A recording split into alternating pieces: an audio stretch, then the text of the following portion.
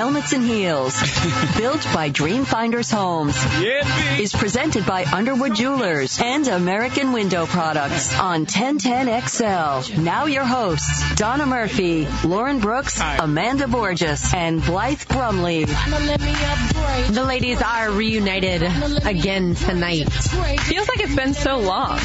It was a long day for me because I wasn't out on the golf course all day. I was only out on the golf course for the part of the morning. The women's golf team was playing at Marsh Landing Country Club. Ooh. Have either of y'all been there? No. I used to work there. Okay, so you get it. Yeah, so you get it. Amanda, oh my word. Slammer and Squire is absolutely stunning, and it is just absolutely gorgeous as well. And you saw more of the course even than I did, but the Marsh Landing golf course is ridiculous. I mean, really? You feel like you're in an ecological preserve. Wow. And also on a golf course. It's very different than Sawgrass and TPC. Okay. Which is interesting because they're literally right across the street from each other. Right. But I think they planned it that way. But it is beautiful. And women's golf team tied for third, which was great because when I was out there, they were tied for sixth, which is how they finished Monday. So they did better. I'm gonna give credit to myself just for showing up. I did not spot any alligators, though. That's what I was on the hunt for. 2 golf courses in 2 days. Look at you. I know, Florida right? life. Had I stayed out there all day, then I would have been even tanner, I guess, than I am now. But, all right, so the basketball game last night, before we get too far into other subjects, everyone all day has been talking about the great shot, and producer Tyler can attest to that. It was phenomenal. Mm-hmm. But there's an untold story from the game last night, or at least untold for a lot of people. Right. And Amanda, you read the story earlier today. Yeah. So tell everyone about Chris Jenkins and kind of what exactly happened from the time he was born until the time he made that shot last night. So they talked a little bit about it on the broadcast, but if you don't know the details, Chris Jenkins, his mom and family went through some sort of complications when Chris was in middle school. And at the time, he was playing AAU basketball with Britt. What's his first name? Nate Britt. There we go. With Nate Britt. And so he kind of got close with Nate Britt and his family, and something happened where his mom said, listen, I need you to take care of my son. Well, and the sad part of the story to me was that his younger sister was 11 months old at the time and passed away at that age, which I'm sure that had a great deal of effect on Felicia, the mom, Kelvin, the father, and then, of course, on what she decided. But sorry, keep going. Right. So then his parents split up, and he was in middle school, and Felicia, Chris Jenkins' mom, eventually went to Mrs. Britt and said, hey, will you take care of my son for me? So the Britts adopted Chris Jenkins in middle school, and so Chris Jenkins and Nate Britt grew up as brothers, but not blood brothers. So they play basketball their whole lives, and then they end up going to separate schools. Nate Britt goes to UNC, Chris Jenkins goes to Nova, and here we are in the national championship game. They're playing against each other. And I was reading a couple different articles today, and it was funny to think about Mrs. Britt. So here she has her blood son, her son that she gave birth to, is playing biological. UNC. Yeah, why could I not think of that word? Biological son, hello. Playing for UNC, and then her adoptive son playing for Villanova. And so she was pacing back and forth. She couldn't pick a side to sit on, so she was just walking everywhere and freaking out. But then both mothers kind of joined in, and it was like a whole family celebration at the end. But I just thought about how crazy it was. Like, Felicia, this mother, gives up her son so he can have a better life and better opportunities. And here he is now, scoring the game winner, the buzzer beater in the national championship game for his team. I just thought it was incredible. Absolutely incredible. Well, and the other part of the story that I found really interesting is that the mom of Chris Jenkins, Felicia, it's not like she was just like someone who was addicted to drugs, and I'm not stereotyping mothers who give up their kids, but a lot of times it's people with severe issues and they cannot actually afford their kids. This was not the case. She was a basketball coach, but she literally recognized a situation where her son would be in a better position in life and also in basketball. And in the end, it ends up being just completely ironic that of all moments that could have happened during that game where he could have been the hero, it was at that buzzer beater. I mean, that to me is just crazy. But so it brings up our Twitter poll question, which you can find on @HelmetsInHeels, our official Twitter account. I don't know why I say official as if we have like a fake one, but maybe. No blue check mark? Yeah. We're working on the verified blue check mark, but the Twitter question is, if you hit a game winner against your sibling in a big game, would you be obnoxious or respectful? So we can each answer this question honestly.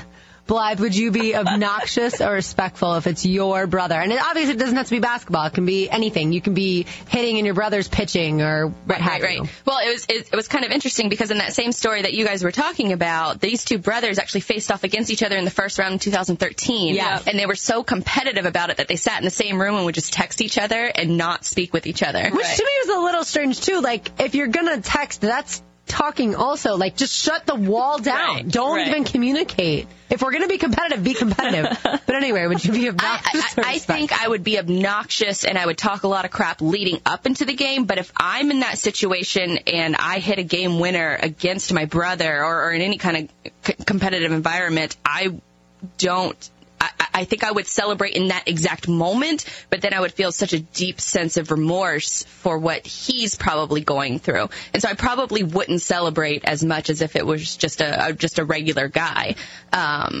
But I probably would poke fun at him, probably, at least like a year later or something like that. If he brings up something, then I'd be like, oh, well, I did hit that game winner against you. But it's tricky, too, because we're comparing a brother and sister versus sister to sister. And in this case, brother to brother, which is very different. Yeah. And boys, I think, they tend to be more competitive, but I just don't think that I could have the heart in me to talk all that crap. I mean, yeah, definitely. I wouldn't want to wish that. No, I mean, I don't think boys are more competitive. Oh, yeah. I mean, in some instances, growing up, especially if you know people that have just all boys or, boys versus a girl or whatever, like the boys are always so much more rambunctious and they're always competing with each other in some form or fashion. But just in that moment, I just don't know that I could rub it in and just be obnoxious about it. Did you guys hear what Chris Jenkins actually said about taunting his brother? I actually have the audio. You want to hear it? Yeah. Sure. I'm not going to say too much to him tonight, but tomorrow I'm going to be right at him. That's for sure.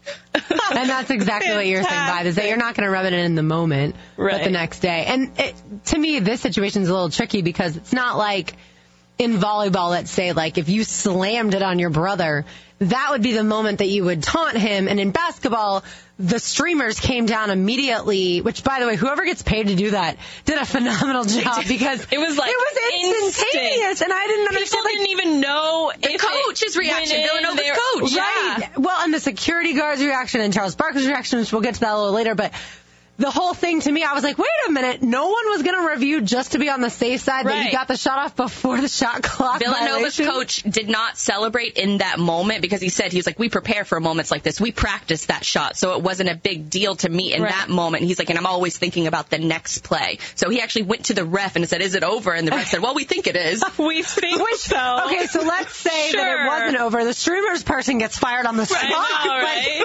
I'm sorry, that was too soon. Amanda, what do you think? At least they pressed the right button for the right color. Right? Yeah, exactly. Oh, yikes. It's like the ETN victory. You got to be really fast with pressing play on the right song. All right, Amanda, what about you? So I'm trying to have the mindset of me having a sister thinking about this because it's so hard. Me and my brother are 5 years apart. He's younger than me, so it was always competitive because he's the baby and like baby.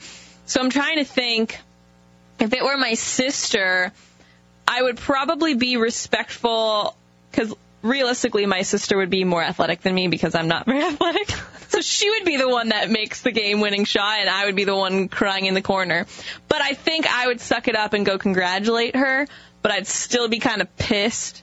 But if roles were reversed, I don't know. I feel like I kind of have a right to be like, did you see what I just did? I know you're my sister, and I just beat you in the national championship, but I just made that shot. I feel like I would have the right to do that.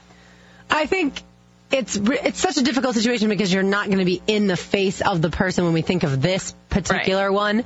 But let's, take it. I took volleyball, for example. Let's take it in football. Let's say that you're the receiver and your sibling is the, defensive back.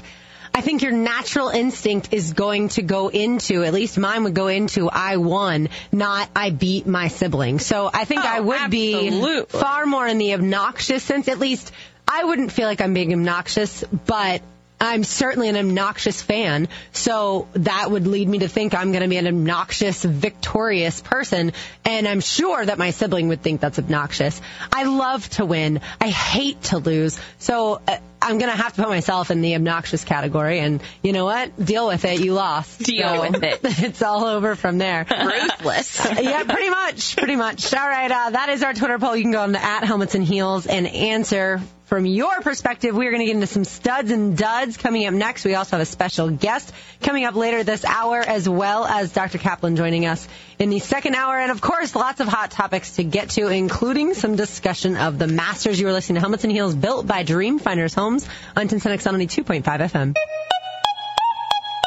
Jaguars football by women, for women, and men. Helmets and Heels, built by Dreamfinders Homes. Presented by Underwood Jewelers and American Window Products. On 1010XL, 92.5 FM.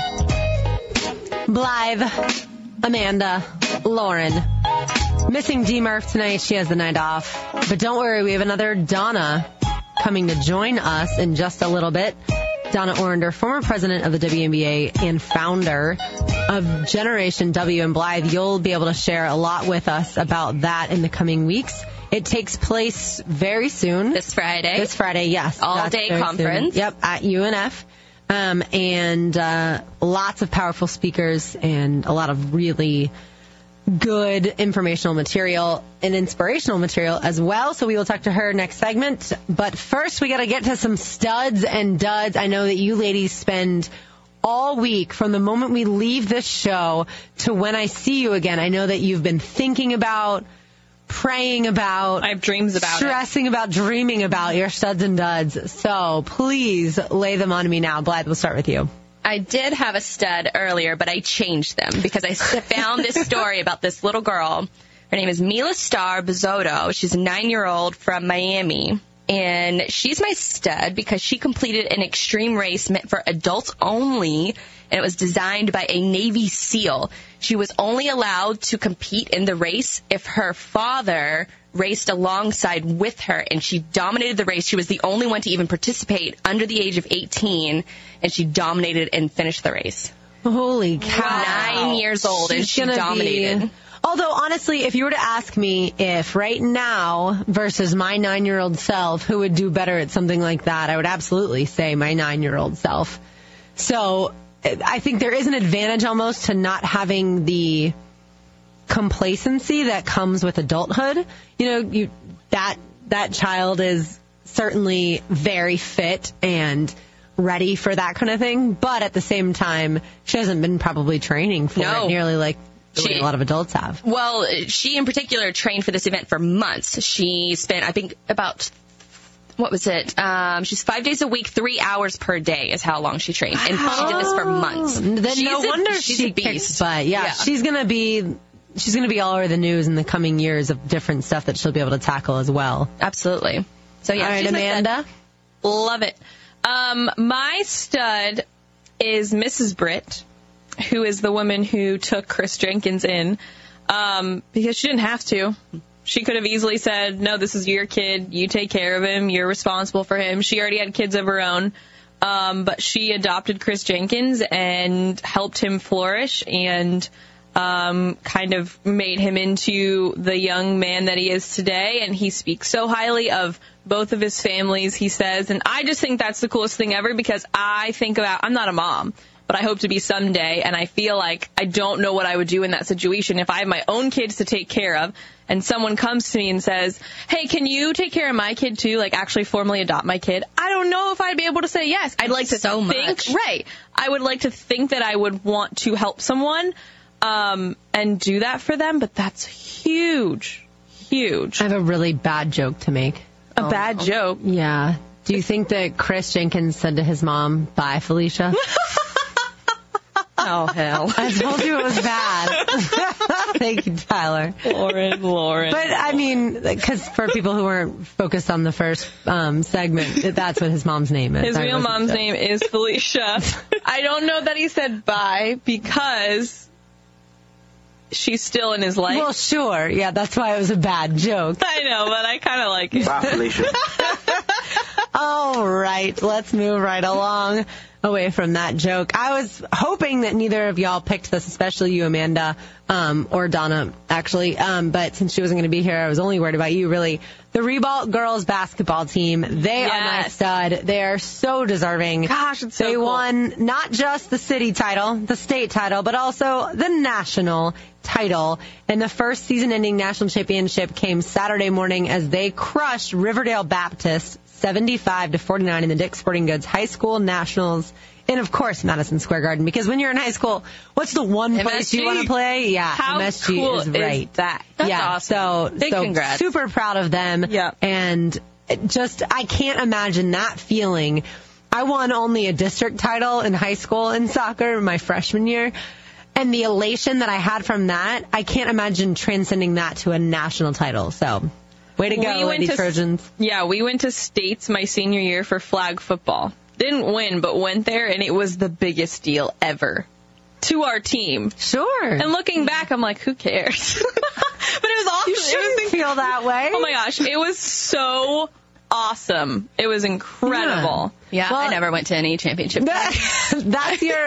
That's your moment. You know how they always joke in songs about like the guys reminiscing about their high school football careers, The glory days and stuff. Yeah, those are my glory days for sure. Those are athletically. Yours. Yeah, exactly.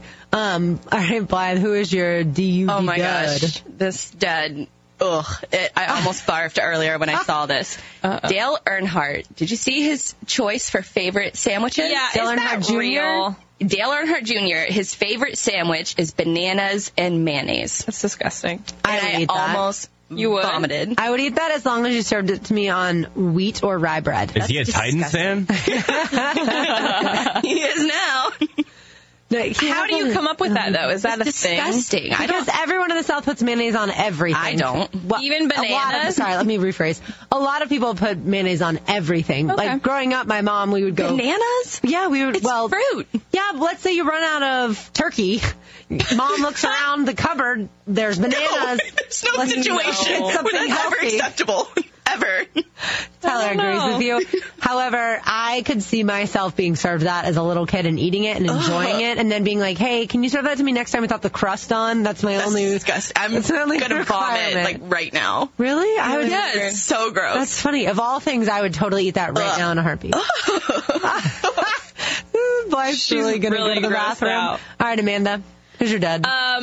I'm really upset that I'm even giving him airtime, but he's just so dud-worthy. Greg Hardy is back in the news because he had an interview with Adam Schefter trying to explain, all of the domestic violence things that have been going on with him, which happened a while ago. But Tyler, you have some audio of that? I've never put my hand on anyone in my whole entire life. No, sir. That's just not how we raised. It's, as you can tell, like I said again, it's the Bible Belt. It's just something that's, I won't even say frowned upon. It's non-existent in most Southern homes. You say you did nothing wrong, you're innocent, and yet the pictures of her that surfaced would seem to suggest a woman who had some type of physical contact. How do you explain that? I will stop you there and say that I didn't do anything wrong. That situation occurred and that situation was handled, but saying that I did nothing wrong is a stretch, but saying that I am innocent is correct. Yes, sir. Do you ever put your hands on her? No, sir. Never? No, sir.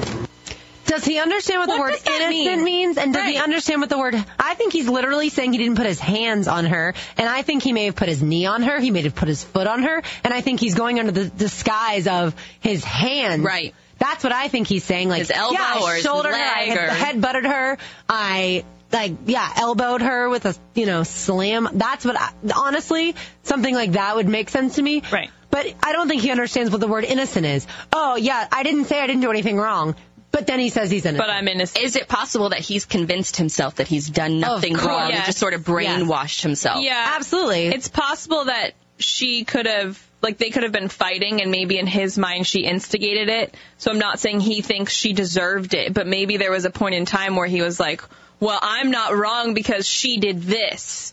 My thing is, hey, Greg Hardy, have you seen a photo of your battered ex-girlfriend?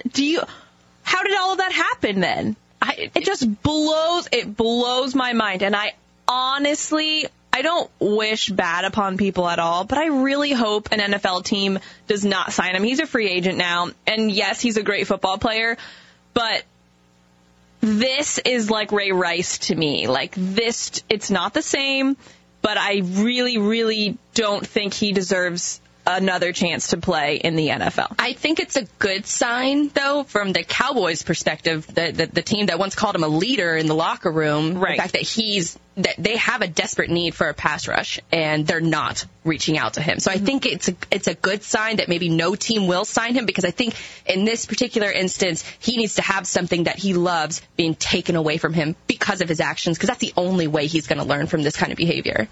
Yeah, and then I will elbow and knee and body slam him. And not put your hands on him. But not put my hands on him and claim that I'm innocent. All right, we don't have too much time to discuss this whole Landon Donovan situation, but he tweeted out to his 1 million plus followers that the women's soccer players who are starting this whole campaign in order to try and earn equal pay. They're suing, I think, right? They are, yeah. U.S. Soccer. So he came out and said via Twitter that they don't deserve, and I'll read to you exactly what he wrote, that the U.S. women's national team absolutely deserve to be treated fairly in all ways. Important to remember that these issues are/can be collectively bargained.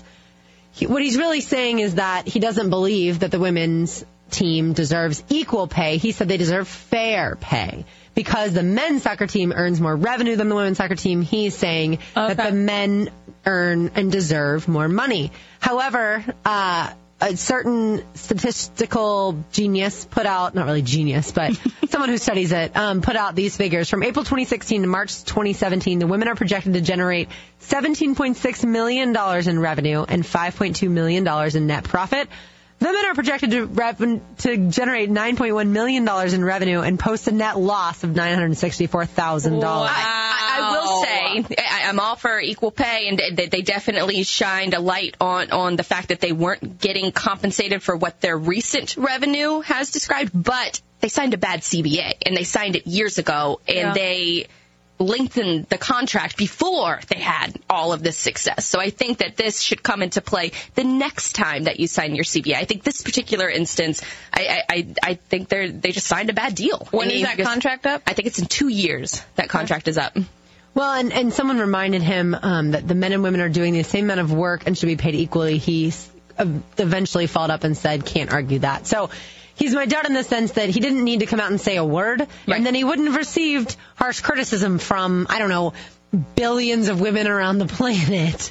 But at the same time, the issue itself is an issue that does need to be dealt with. Mm-hmm. And whether they do it at the next time they sit down and argue over and negotiate over the CBA, or whether they decide to do something about it now because things have changed so drastically. And it's not just that. It's like the playing field that we talked about earlier. I think it was last year that we talked about the playing field that they were on. It was turf and shards of whatever material coming out of the grass. So there's more to this, I think, than just the pay aspect, which I think they'll address in their next CBA meeting. But there are other things happening in the world of women's sports and soccer in particular that they need to have that equal footing. Nice choice on that, equal footing. Thanks. Equal footing. Hey, Landon, have you ever won a World Cup? That's my question. Not only has he never, he's not going to. Although I do have a friend who named her first son after Landon Donovan. Oh, wow. Landon, yeah. But he ended up, she's dark-haired, dark eyes, and her husband's dark-haired, dark eyes, and her kid came out blonde-haired, blue eyes. So she's like, didn't exactly expect Landon to look like that, but, whatever. All right, we have a special guest joining us in studio in just a few moments. She spent 17 years at the PGA Tour and became the Senior Vice President of Strategic Development in the Office of the Commissioner in 2001. So we will talk to her in addition to all of her time with the WNBA and the Generation Wow, which is coming up this Friday. We're going to talk to Donna Orender next. Josie and Helmets and Heels, built by Dreamfinders Homes on 1010XL 92.5 FM. Helmets and Heels, built by Dreamfinders Homes. Presented by Underwood Jewelers and American Window Products. On 1010XL 92.5 FM.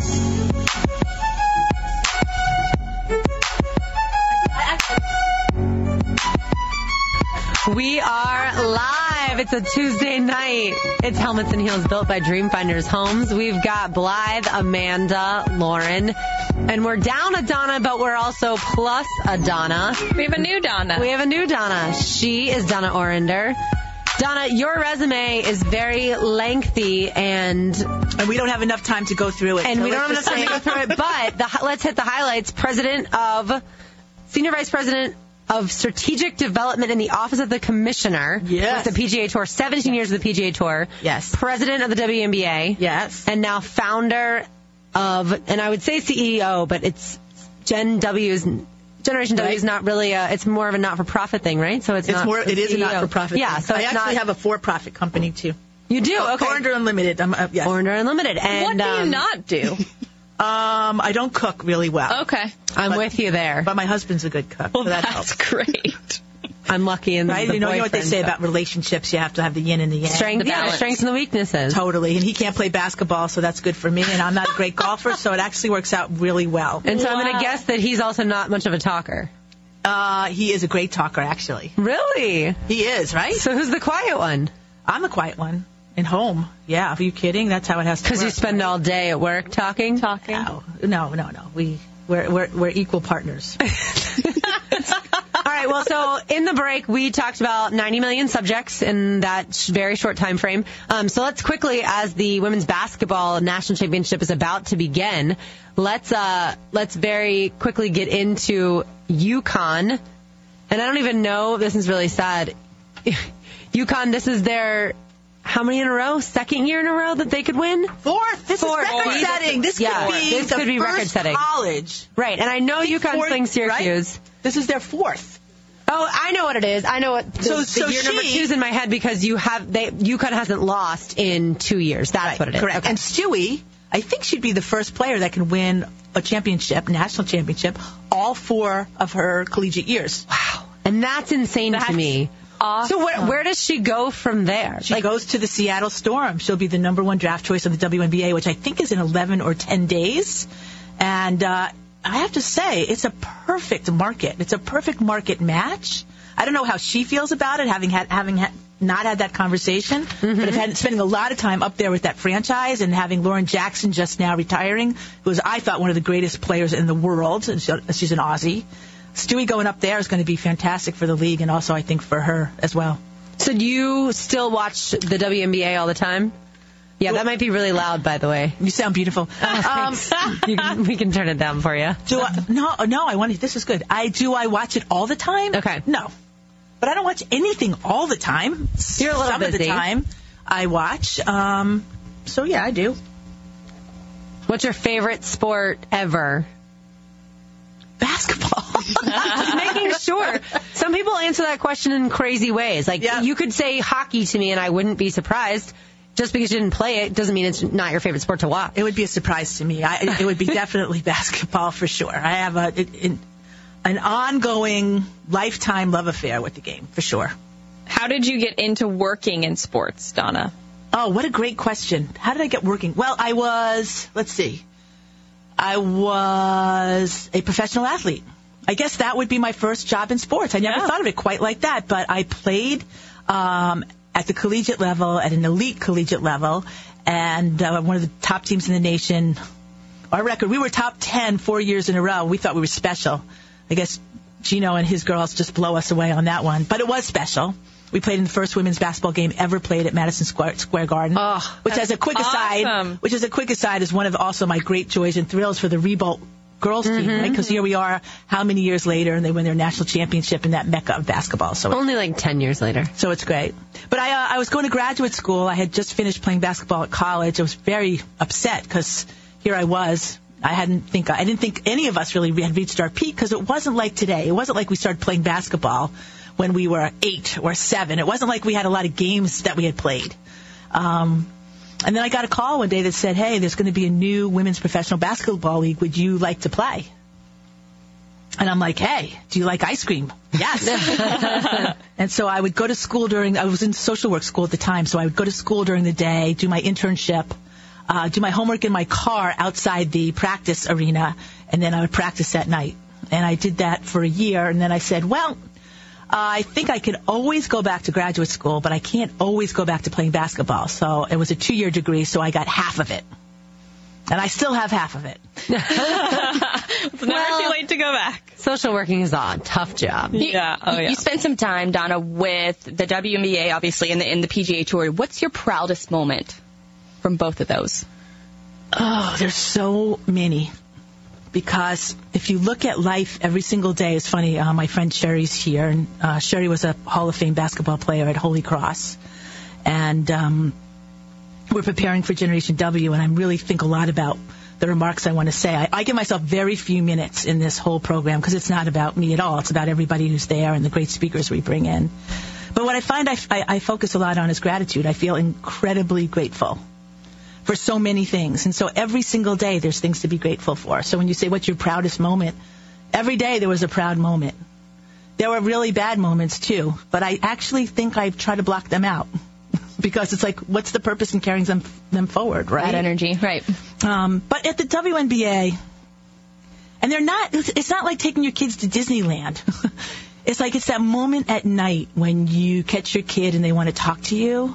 Like, that's a proud, wonderful moment. It's not because we went on the roller coaster together, although that's not bad.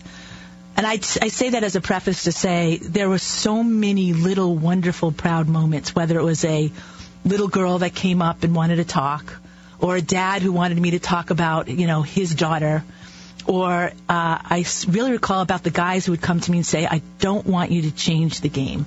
Because there was always so much talk about changing the women's game. And actually, Gino was one of the first ones who called me and said, hey, you should bring the basket down. It should be 9 feet, and we should be going to, slam and jamming. So those kind of moments. But I do remember one moment. I can't remember which year exactly it was. And the Indiana Fever were in the finals. And they played actually right where the champion, the NCAA women's are playing tonight. It was at the time it was called the Conseco Fieldhouse, and I loved it. And in those years when I first came there, everybody, all they wanted to talk about was how long were you going to be around? How long is this business going to last? When is it going to close? It was incredible. It's hard to build a business when everybody's so preoccupied with whether it's going to be here tomorrow, right? Companies want to invest, but they don't want to be the pioneer. They will be the follower, not the leader. And if they think leading has risk, you've got a business proposition that's really tough. So here we are. It's the end of the season. The Indiana Fever there. It was a Sunday night. The Colts played at their stadium. All the Colts walked down because Indianapolis is such a great little city. Indianapolis, you can walk from one stadium to the other. Cool. The fans went from one to the other. Peyton Manning was in the thing. I went up to the top of the stadium and I looked around and it was totally sold out. And I looked around. I was really all by myself. And I just remember thinking, this is the promise. This is what it can be. This is what it should be. And for anyone who hasn't seen it or felt it, I wish they could be there right at that moment. It was incredible. And I still remember it to this day. And there have been other, I remember in Detroit it was like that.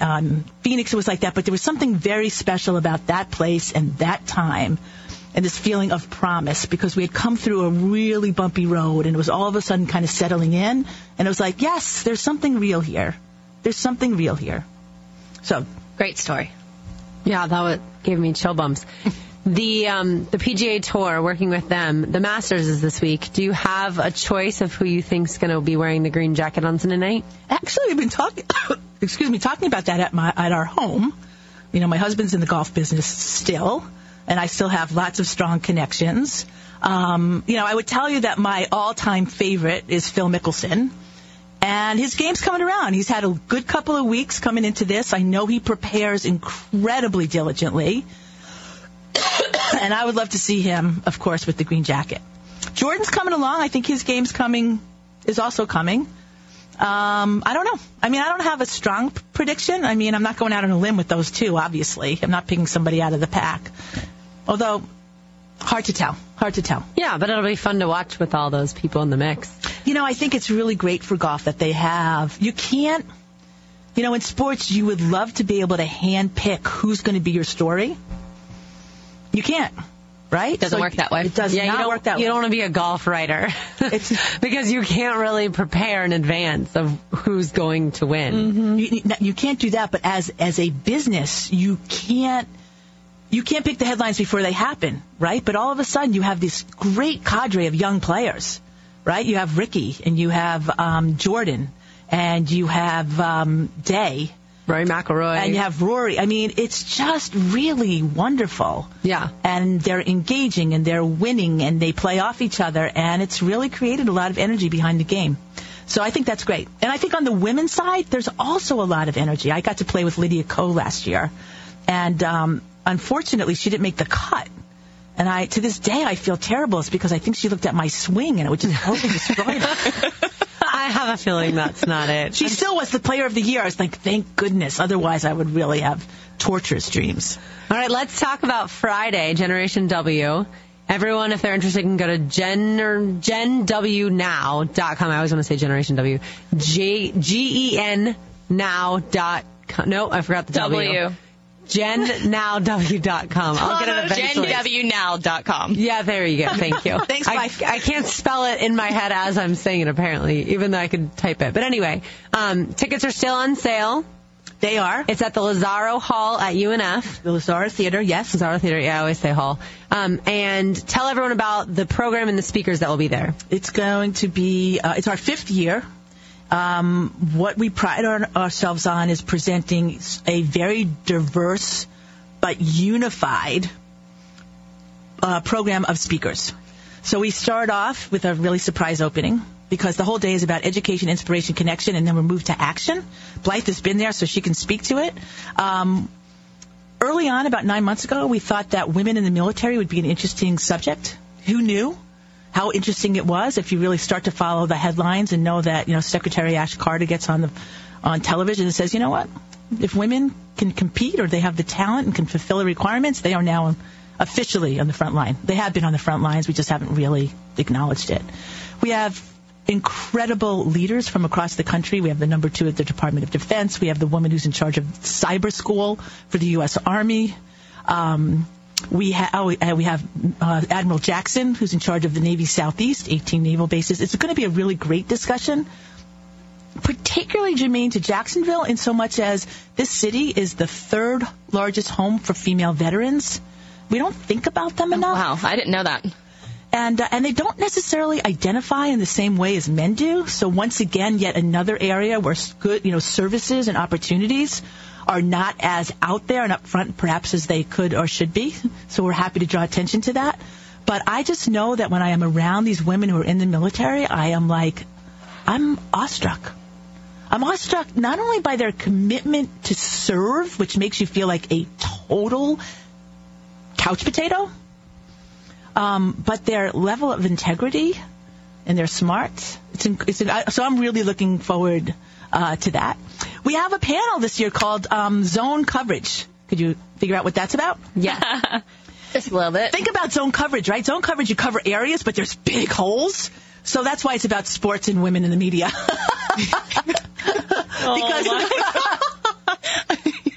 Because we've had a phenomenal year of sports performances for women, right? You think about Serena going for the Grand Slam, Ronda Rousey being the most popular UFC fighter. You have Katie Ledecky in the pool.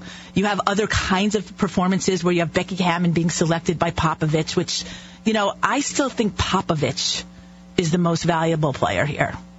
Because what did he do? He had the confidence. And by the way, he never lacked for confidence, ever. But he had, he basically said, listen, I hire on talent. And I've been in their arena. I've been around him and his team. I've loved Becky. And he basically said, she's good. We should have her. This is what she wants to do. So I think that's a huge, and of course that, once again, when I talked about leadership, a lot of people think they're leaders, but no one wants to be out front and lead. Pop, guess what? He's a military man. He led. And then what happened? Puts pressure on and other things happen. So you have the coach in Phoenix, the part-time one for the NFL, and now you have the one for Major League Baseball, and things are opening up. Also, ESPN. I got to give John Skipper a lot of credit. Because there are a lot of more voices now. Like, you know what? Being in the studio with you, 3 women talking sports, how beautiful is that? How wonderful is that? You guys know what you're talking about. You have passion. Fantastic. ESPN had very few women voices, but now if you listen, look at Jessica Mendoza. Mm-hmm. Love Jess. She's an amazing woman, and I listened to her opening night, and I'm like, this is so cool. Because what does it do? It trains our ears in a much different way. Like, so when you grow up and all you hear is a certain kind of voice, it manages your expectations, then your culture, your society, your behavior. That's the big thing, rolling this back to sports, that concerns me, is that if you only see certain types of people in certain places, then it really limits our ability to imagine the possible and then make the possible happen. And so as we know, for women's sports, there's a real economic disparity, and a lot of that economic disparity follows the perceived importance in terms of the levels of coverage. Donna Orender joining us, GenWNow.com. I'm going to get it right. Last question for you, Donna, as we are slightly late to break. That was a long answer. I'm sorry. No, you are good. What do you hope is the one thing that people take away from Friday? What I hope is that people will leave the day feeling smarter than they got there. Inspired. Most people will tell me they feel like they can take on the world. They've got new friends, and that they have some ability in their hearts to take a step forward, not only to better their own lives, but those around them. So not ambitious about this at all, but what moves this labor of love every single day is the desire for people to fulfill their best selves and make our world a better place. Well, I couldn't have even asked a better question for you to end on, because that was an awesome ending, and certainly hope that what you wish and hope and dream for and work for happens on Friday, that all the women that attend the Generation W conference are inspired, are given resources with which to move forward, because that's, to me, the key is you get inspired and then you walk away a lot of times from whatever event it is, and then you don't necessarily form connections to other people that continue your inspiration as time goes by. So hopefully they will also meet other people and continue to be inspired on a daily basis. Absolutely. And we're welcoming a lot of men this year as well. Very nice. Our theme is we are all Generation W. We can't, we got to do this together. Life is a team sport. Let's go. Exactly. All right. Well, that was Donna Orender. Ladies, if you are interested, men, if you are interested, go to GenWNow.com. Tickets are still on sale. The event is on Friday at Lazaro Theater at University of North Florida. When we come back, we will be joined by Dr. Kaplan of JOI, and we will talk about his life as a doctor and all that fun stuff. You're listening to Helmets and Heels, built by Dreamfinders Homes on 1010XL 92.5 FM. Helmets and Heels, built by Dreamfinders Homes. Presented by Underwood Jewelers and American Window Products. On 1010XL 92.5 FM. Love you, baby. This song, 5150 by Dirk Bentley, reminds me that I forgot to watch the CMT Awards on Monday night. The ACMs? The ACMs, yeah. They were fantastic. ACM's on CMT, that's what it was. Yeah. I knew I had the letter CMT in my head. Why would they choose that night? The night of a championship game? No, it was Sunday night. Sunday night. Oh, okay. Sunday night. I didn't work Monday, so my entire week has been completely off. I thought all day today was Monday. Yeah. Right. I mean, y'all know why I didn't work. It's not like I was playing hooky. You know what ACM kind of sounds like? ACL. Oh, there's See a what I did that? segue. Well played. Sorry. That voice is not Donna Orender, but thank you to Donna for joining us. It's also not the voice of Donna Murphy, nor Tyler Devitt, the producer tonight.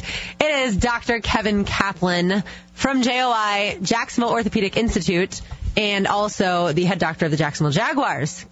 Thanks for having me. Dr. Kaplan, how are you? I'm doing great. It's great to be here. Is this your first time on our show? On your show, it is. Yeah, I've been working my way up to it. You guys, it takes a while to get on your show. Right. At this point, I need to insert that she has not always been on the show, so it's not like one of us did not know it was your first time on the show. Fair enough. Just making sure. Not anything You're defending against you. me. Thank you. Yes, of course. I appreciate it. Anytime. All right. So as we talked to Frank in Crosstalk earlier, we mentioned about the fact that you were at the Combine. You saw probably more knees in that short period of time than you have, I'm guessing, was that your first combine, right? No, it was my 8th combine. Oh, yeah. I was an assistant for 4 years, and then this is my 4th year as being the head team doc. So this is my 8th combine. Wow. Okay, so the same amount of knees you've seen in the last 8 years or so. But tell us what that's like. Do you feel rushed? Do you have to kind of slow down and make sure that you're looking at them all in the proper procedure roll amount of time? It's an interesting phenomenon. So the combines, you guys probably know, the combine really started because it was a medical event. I mean, all the running, jumping, all that NFL stuff kind of came secondary.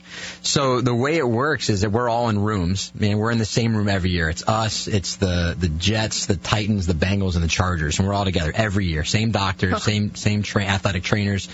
And there's one table in the middle, and there's about 5 tables in the back. And so they parade these guys in their nothing but spandex and shoes, and they're fellows that are in training, and they do an initial exam, and they bring each guy up one by one, and they present, and they say, this is, I don't know, Joey Bosa. He's from Ohio State. he had this and this injury, whatever. Right. And then every doctor will go up and poke and prod and feel and twist and turn.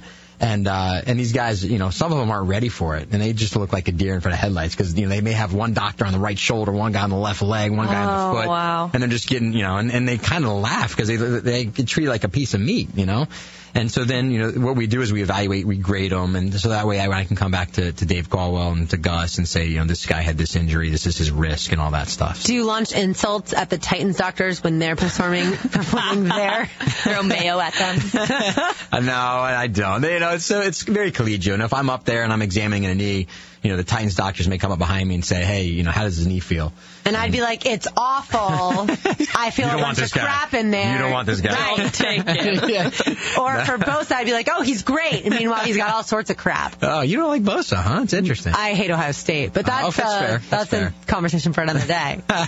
Fair enough. Wait, I forget you're a Gator. Yeah. So I'm a Gator fan. I met Vernon Hargraves today. All these guys came in today. Yeah, how did that go today? Hello, by the way, to you. He said to say hello. Well, that's good. I'm sure he did. I've covered him his whole career. There you go. So you examined all the players that came into Everbank today as well? No, just a few, just to kind of recheck some things. A lot of guys some guys come in the combines with little injuries and little things that, the management want me to check up on, see how they're doing. So I met, about half of them, and then half tomorrow because there's another group coming in tomorrow. So it's all in preparation. And next week I actually go back to Indianapolis for the combine recheck. So any guy that had surgery that wasn't cleared yet or didn't participate in his pro day drills or whatever will go back to the combine. There's usually about, between 30 and 40 guys. And so that'll be the last one, and then we'll meet with Caldwell and the scouts and all that stuff before the draft, which is obviously 23 days away. So 23 days. So outside of the combine, do you have I guess a typical day in the office, or is it always just ever changing? So I have a full-time practice. So usually I'm seeing patients Mondays, Wednesdays, and Thursdays, half days Thursdays, and then I'm in the operating room Tuesdays, Thursday afternoons, and Fridays. So during the off season, there's a lot more time in the office. During the regular season, it's a completely different schedule. So obviously, I'm traveling with the team, home and away, on the field at the games. And then when we come back, I have an injury clinic. We'll get MRIs the night of the game, whether it's home or away, and because they need to know. It's not like, if I tore my ACL, it would be terrible, but I could still do my job. I could still work. These guys have a timeline. They need to be back. They need to be on the field. So we get MRIs pretty quick to try to figure out what's going on. I do an injury clinic Monday. I do an injury clinic Wednesday. And then another injury clinic on Thursday afternoon, meet with Gus and Dave, and that's when we kind of say, medically speaking, who's in, who's out, and then, and there's the game. So it's a full-time extra job. Sounds like it. Yeah. Wow. Where are those MRIs taking place? For us or at the combines? For us, at the combines, it's a whole. They have like 17 MRI trucks, and guys are getting. I think we did 500 something MRIs this year. Oh my God! And those trucks, are those temporary? Yeah, they're temporary trucks in Lucas Oil, like in the basement. So when you see all the stuff going on above, we're all like huddled in the basement, And these guys are getting.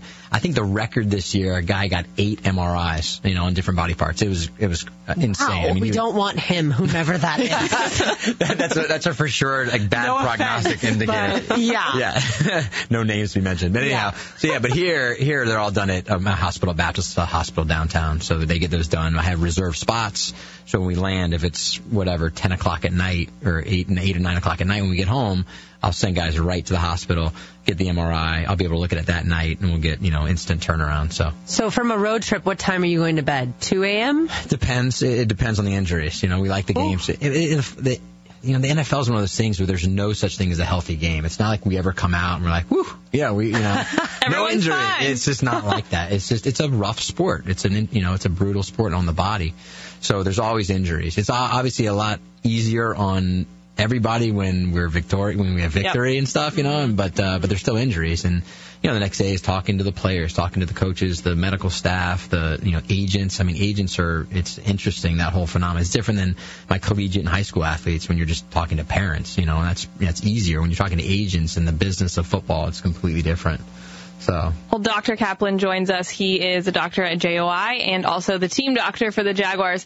I want to know if you had a goal in mind, like right when you started med school, did you always want to get into sports medicine? Because I know some people change their mind a few times as they go through school, but was that always your goal? Yeah, so I actually grew up in Jacksonville. Okay. And I broke my ankle when I was 13. And my dad told me to walk it off, didn't believe that I was hurt. So a day and a half later, when my ankle blew up, I went to an orthopedic surgeon in Jacksonville, and her name was Dr. Ripley, and she's now retired. She still goes to all the Jaguar games. She sits right near my parents, which is funny. I wanted to be a physical therapist. That was my goal. And I went to college. I was really interested in health sciences and took the anatomy classes. And I came back, and I ran into Dr. Ripley, and I told her what I was interested in. She said, why don't you come watch a knee scope? You may like it. So I went with her into surgery, watched a knee scope, and I just loved the idea of being able to see something, fix something. And after that was it, straight through. Wow, so she changed your life. She did change my life. That's awesome. So it's interesting. When I get patients, I got referred a patient from her, one of her old patients. She said, oh, yeah, go see Kevin Kaplan. So it's really cool. She's still in town. And, it's amazing how that kind of transpired and how I went through that. So. With your work, I don't want to say that this is a favorite moment, but do you have a favorite game as a fan that you've ever been a part of? As a fan, not as a physician? Not as a physician, because I would imagine that you wouldn't have a favorite game unless there's no injuries, right? Injuries. What? Some of my favorite moments honestly, is getting guys and seeing them get back on the field for the first time. When Posluszny got back from his injury. Exactly who I was thinking you were going to say. He is an unbelievable person, unbelievable player, and so incredibly tough that, it was killing him to sit out. Oh, man. When he came off and, when we diagnosed the pec tear, that was a big deal for him. This was 2 years ago, and not last year. Last year just showed his toughness. Having the injuries that he had and basically saying, I'm going to play somehow. He's tough as nails. So, but being able to actually see a guy go through that, surgery, rehabilitation process and get back and start playing again, that is something I truly enjoy. Cool. But awesome. As a fan, I remember being at the Jaguars Falcons game when Morton Anderson missed the field goal. Yes. And my brother and I were there. Everybody's leaving. We're sitting in our seats, and my brother and I were so optimistic. Something's going to happen. That's awesome. A very memorable game. You might have been the only Jags fans at that point that were honestly optimistic. Everyone was hopeful. I don't know if optimistic would be the word. So a lot of the players that you get to know really well will then up and be traded or released. Mm-hmm. What is that goodbye process like?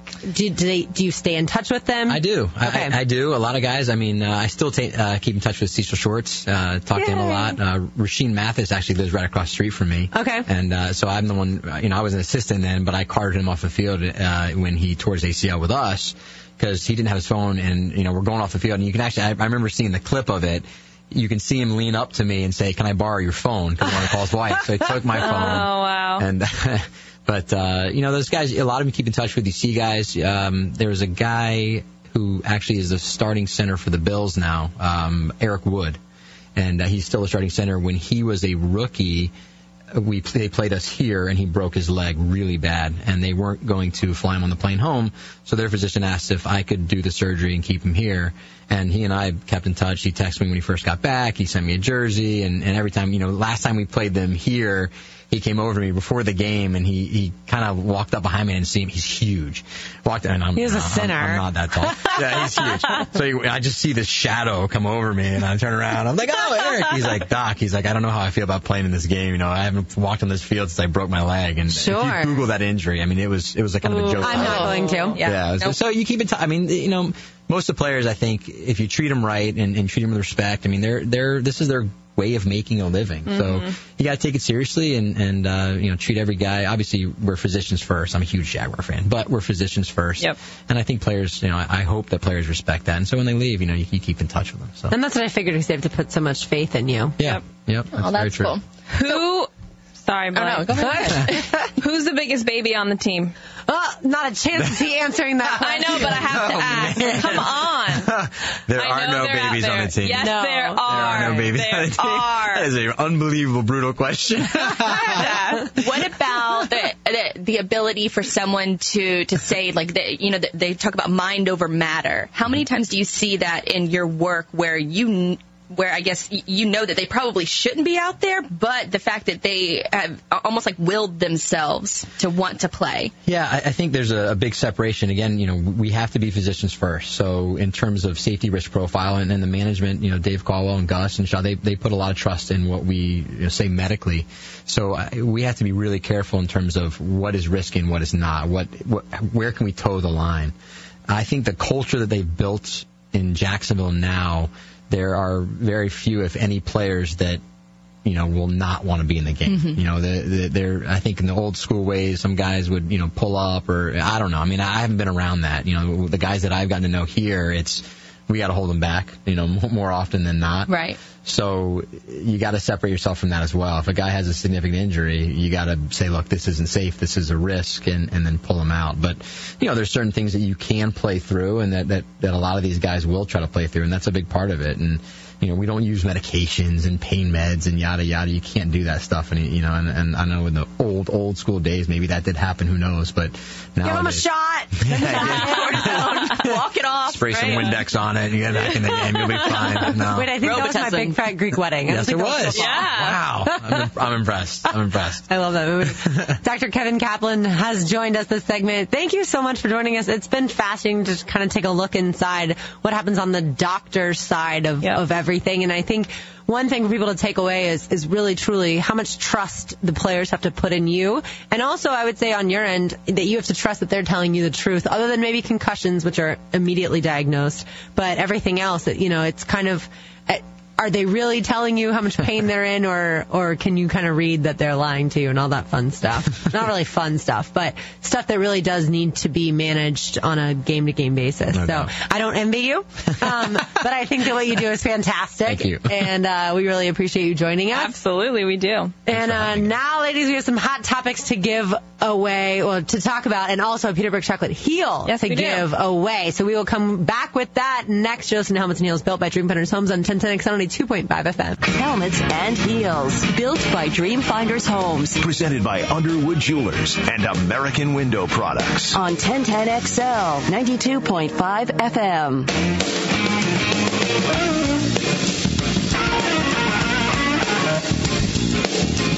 I cannot believe the show is coming to a close. We have so much to get to still. If you haven't answered our Twitter poll, please do so. If you made a big shot on your sibling, would you cheer obnoxiously, rub it in tomorrow, or be respectful? Something along those lines, right, Blythe? It's either console them, cheer obnoxiously, or rub it in tomorrow. And 54% say they would cheer obnoxiously. Yeah. 38% said they would rub it in tomorrow, and 8% said they would console them. All right, everybody's cheering obnoxiously. I like it. That's what sports and competition's all about. That's not what it's all about. No. But I can understand feeling that way. And remember to text into the 1010XL text line driven by Duval Ford. If you won $10 million, what would be the one thing that you purchased? Now, keep in mind, you don't want to spend most of that $10 million if you are along the lines of Brant Snedeker, because he only spent, and I'm not going to do the math of what 4,000 is divided by 10 million. But yeah, he only spent probably 0.04% or whatever that would translate. He probably has a little bit more in the bank account too. Probably a little more. Okay, we have someone completely sucking up and trying to win this what is it, a Peterbrook heel? Yeah. We like people who are brown nosers around here. And they responded if they, what was it, a $10 million check, you said? They said if they had $10 million, they would buy a Peterbrook franchise. Then you know what? I think they deserve a Peterbrook chocolate heel for that answer. Sneaky. Well, come on, we're just playing their game. But We here's can't the give it thing. to him No, because or her. the person's right. Peterbrook chocolate does such a fantastic You're right. job. They are so great. That you cannot walk in one of those stores without buying something, whether it's chocolate-covered popcorn, whether it's ice cream, whether it's the chocolate-covered Oreos. The list goes on. The graham crackers, The graham crackers, right. The chocolate-covered potato chips. I mean, come on. Salty and sweet. Come on is right. So speaking of checks, right before we get to our Masters picks, speaking of checks, a football player recently found a check that was worth, and the story's surmising that it's actually worth $138,000. He just says found a check while moving, and I forget his name at the moment. But he finds this check, seeing if I had it in front of me. Nope. But it's an Atlanta Falcons player. Thank you. I was going to say it has something to do with like a spoon. Silver spoon, get it? That's what I had in my head. Yeah. So Sean Witherspoon finds a check, and $138,000. That's what the story's surmising that it is, because he just says a check, and they're doing the math of what he made in the regular season divided by 16 games. So either way, though, no matter how much he made, if your guy found that check and he hadn't cashed it or deposited, well, the girlfriend found it. Correct. While they were moving. Yeah. So yeah, if you found that your guy though hadn't deposited the check, that much money. Granted, you have a lot of money, but still, wouldn't you be mad? Don't they have direct deposit? They do, and all his other checks were direct deposit. It was just you receive your first check, I guess, as a hard copy. So his first that check is sense. The one that, he didn't actually do anything. Vacation. I mean, is it too late? No. Because sometimes, and I don't know how this works that with is the NFL. true. Yeah, like if I give you a check, Lauren, and you don't cash it in a certain amount of 90 time. 90 days usually. Right. Then it's done. When I say no, I mean, it's not like he can go back to the Falcons and be like, hey, I didn't cash this. It's not like the company dissipated. Right. That's what I meant by no, it's not too late. Like the check itself, yes, but where it came from. Well, I understand that. That is so funny, though, because wouldn't you think that your first check is the most important and you'd be racing to the bank to deposit it? Like that's your first check. In fact, I read a story about a player who wanted to frame their first check, and someone on the team was like, dude, you have to cash it. You can't just frame. Oh, my gosh. So that's you can frame the receipt of the deposit if you want, or, take a picture of it, but that thing, you gotta cash that thing. Well, and nowadays, a lot of people would say, well, you should just, direct deposit it from your mobile phone. You can do that. But I don't think you can cash checks over a certain amount. I think there's a little bit of a limit. I'm sure the amount changes per bank, but I'm pretty sure my bank's not going to. I was going to say, I do that all the time. My checks are not anywhere close to that. I want to say it's a $5,000 limit. I want to say if I remember correctly. And so, none of mine come anywhere near there that I am not getting direct deposited. But, all right. So, ladies, it's the Masters week. We've made it all show. We haven't gotten to talk about it yet. Quick, interesting story that I learned over the weekend is that the Masters employs about 500 high school kids, and all they do is pick up litter. They're the litter patrol. But here's the interesting part. They get a jumpsuit just like the caddies do, except theirs is yellow. Oh, that's cute. Unlike the caddies are white. They also get a hat. I assume the hat's yellow. Although with the Masters logo's yellow, so maybe green hat. White or something. Yeah, maybe white. Who knows? That's not the point. The point is that they get offered a lot of money for those specific hats while the tournament is going on. So they can sell the hat before their shift is over and get fired and never obviously able to come back. Or they can work the entire shift and then, just earn all their money and be in good graces. But I just found that so interesting to think of a 16-year-old kid being faced with the dilemma of, do I take the $500 and run? Or do I do the responsible thing, which is finish the shift? I don't know why those hats are so valuable other than, they don't make them for anyone else other than these specific kids. So it's an interesting thing. I never knew that about the Masters. And my friend that told me said, if you watch intently this week, you will see them in the background walking around picking up trash. And I was like, there's no way. I feel like those camera people are like, oh, gotta move. Can't get the hired help in there. Because that's very Masters. Exactly. Yeah. A friend of mine told me a story about how he was there and he saw a guy that was sitting down watching and his flip-flop fell off. And it was probably 30 seconds that the flip-flop was off tops. And an attendant ran over and not run because you can't run at the Masters. You have to do the Masters walk. So he briskly walks over to him and tells him immediately, put your flip-flop back on, because they don't want that sort of, perception on live TV. Well, his feet were probably gross. I'm just kidding. But still, it was only off his foot for, he said it just flicked off, just for a minute.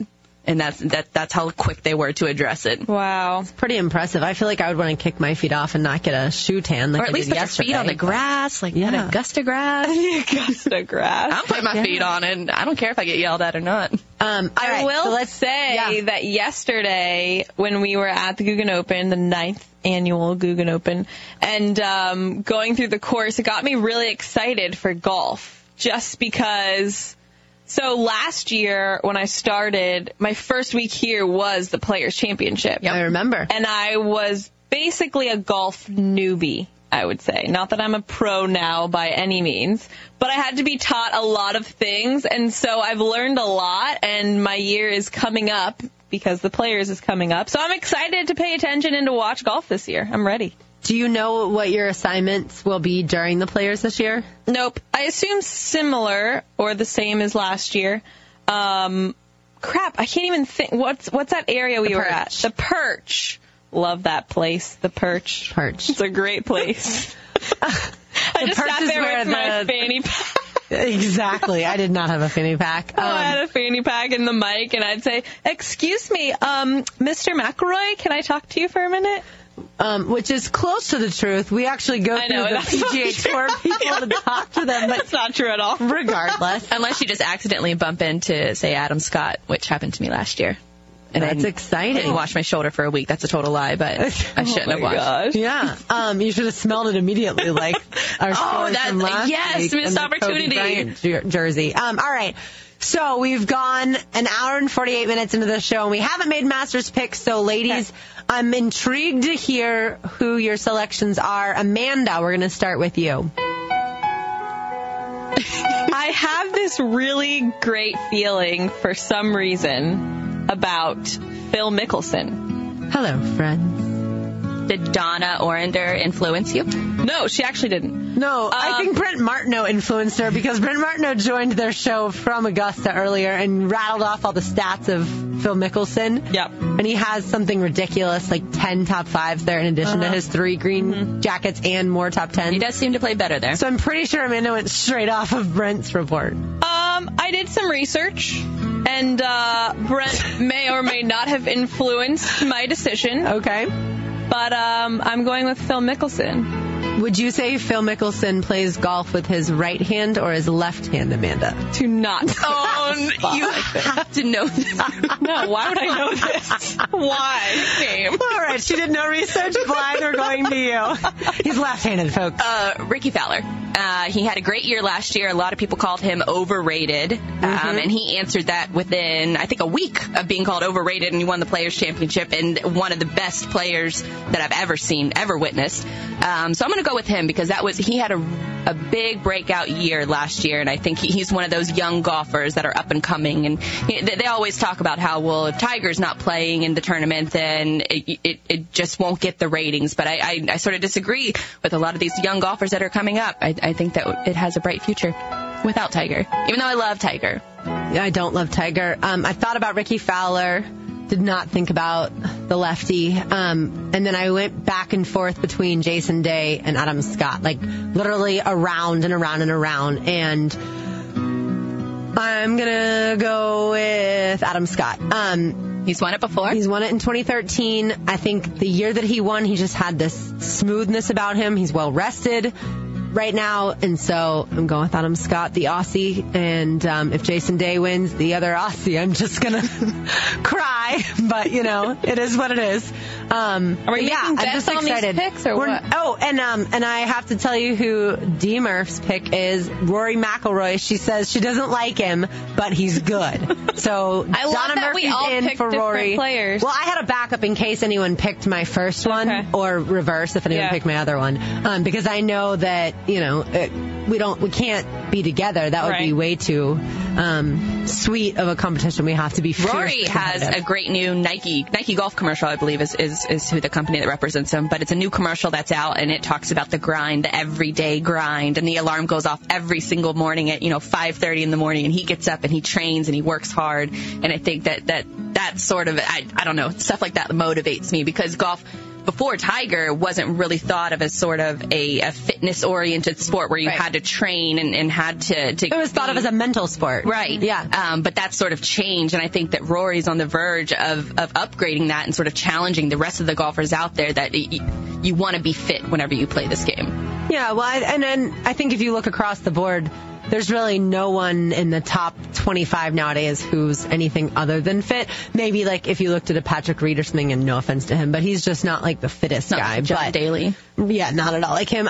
Just a quick update. It was 11-2. It's now 11-4 in the UConn-Syracuse Women's National Championship basketball game.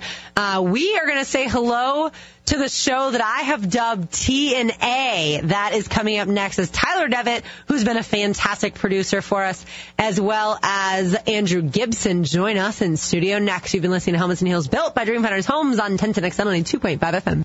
Thanks for checking out the podcast for Helmets and Heels. As a friendly reminder, you can always check out the latest on our Twitter feed at Helmets and Heels or on our website at guysgirl.com/Helmets and Heels.